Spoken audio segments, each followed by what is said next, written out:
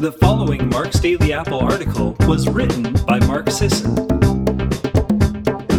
and is narrated by Tina Lehman. 7 ways to deal with food anxiety. People frequently wax sentimental for what they call simpler days, presumably times when the rules were fewer and clearer, when choices weren't so overwhelming, when demands were less and common sense was more prevalent. Eating, of course, is no exception to this. If you listen to the dominant voices in the social media, marketing, medical culture, it's enough to ruin your dinner and make you feel guilty for skipping breakfast. Don't buy the guilt trip.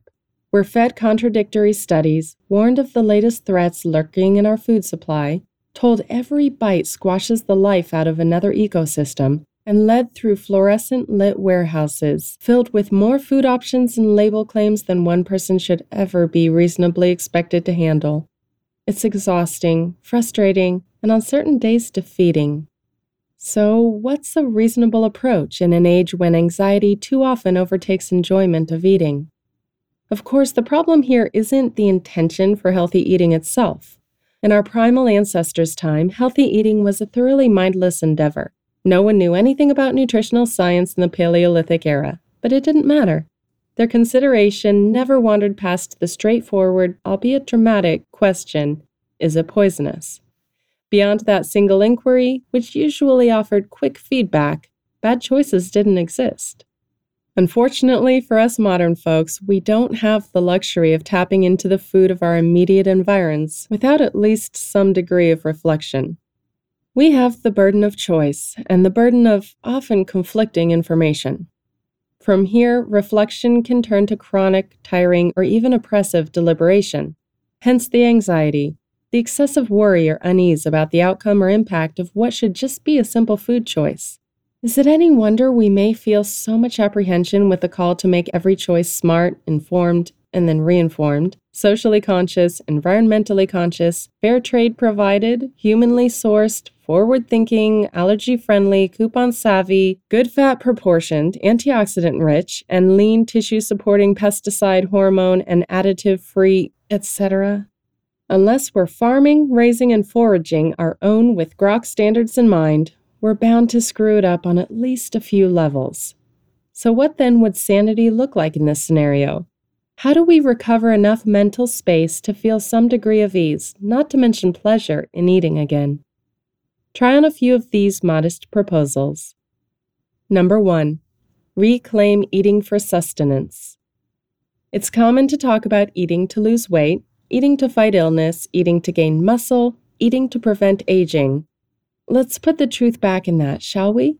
You're eating to live, to survive, to allow your body enough nutrient and energy input to keep you alive and functioning. Each day, that is your main goal. Very simple, in fact. That said, you can eat toward nourishing ongoing physical vitality as your primary goal. You can eat with a nutritional emphasis on building muscle mass. You can eat in such a way that prioritizes optimal metabolic functioning and fat burning.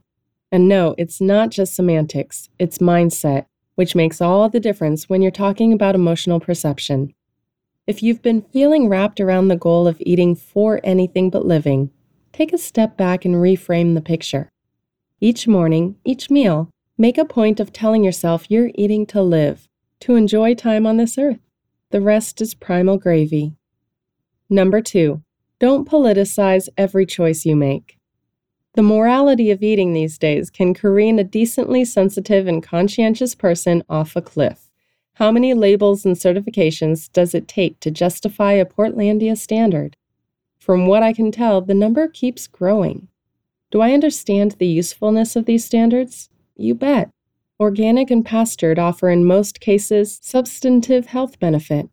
Heritage breeds of produce and livestock may be more nutrient-rich.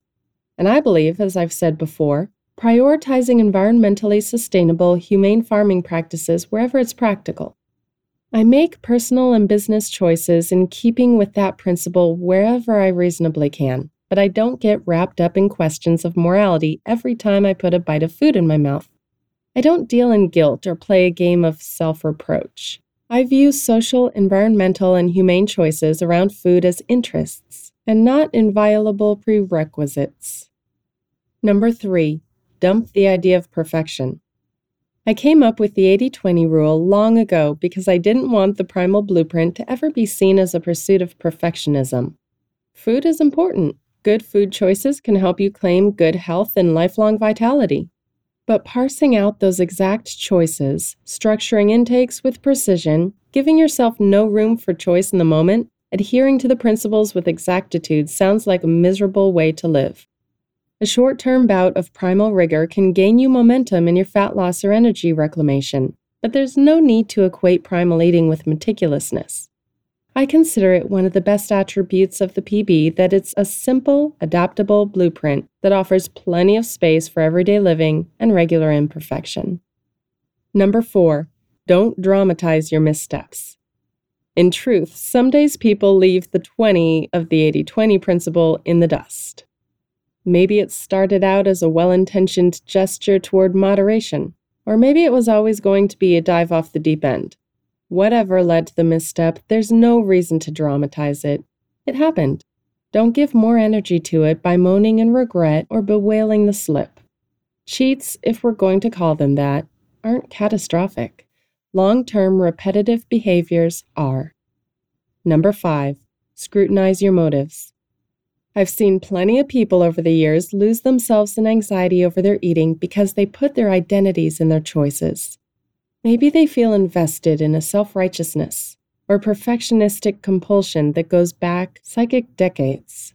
Or maybe they're distracting themselves from other behaviors or unhappiness they don't want to own. They impose excessive control and experience emotional anxiety with food, while some other part of life feels wholly overwhelming. It's a coping mechanism, a grounding means to feel security or authority in their lives. This is no way to live. Clean eating is a great action step, and real vitality feels great. That said, health isn't a panacea, and it won't ever cover for a life that doesn't serve you. Number 6, get back to the actual experience. Stop telling a story about what you're eating and start feeling yourself eating it. It sounds so obvious, and yet this obsessive storytelling, script-running, relentless monologuing is exactly what we do. Forget the health story of what's in front of you. Forget its sourcing. Forget how somebody on Food Network would judge it. Forget what your coworkers or mother-in-law would say about it. Cut off all language and just be with your food the way a young child is. Exchange words for sensation. Forgo judgment for mindfulness.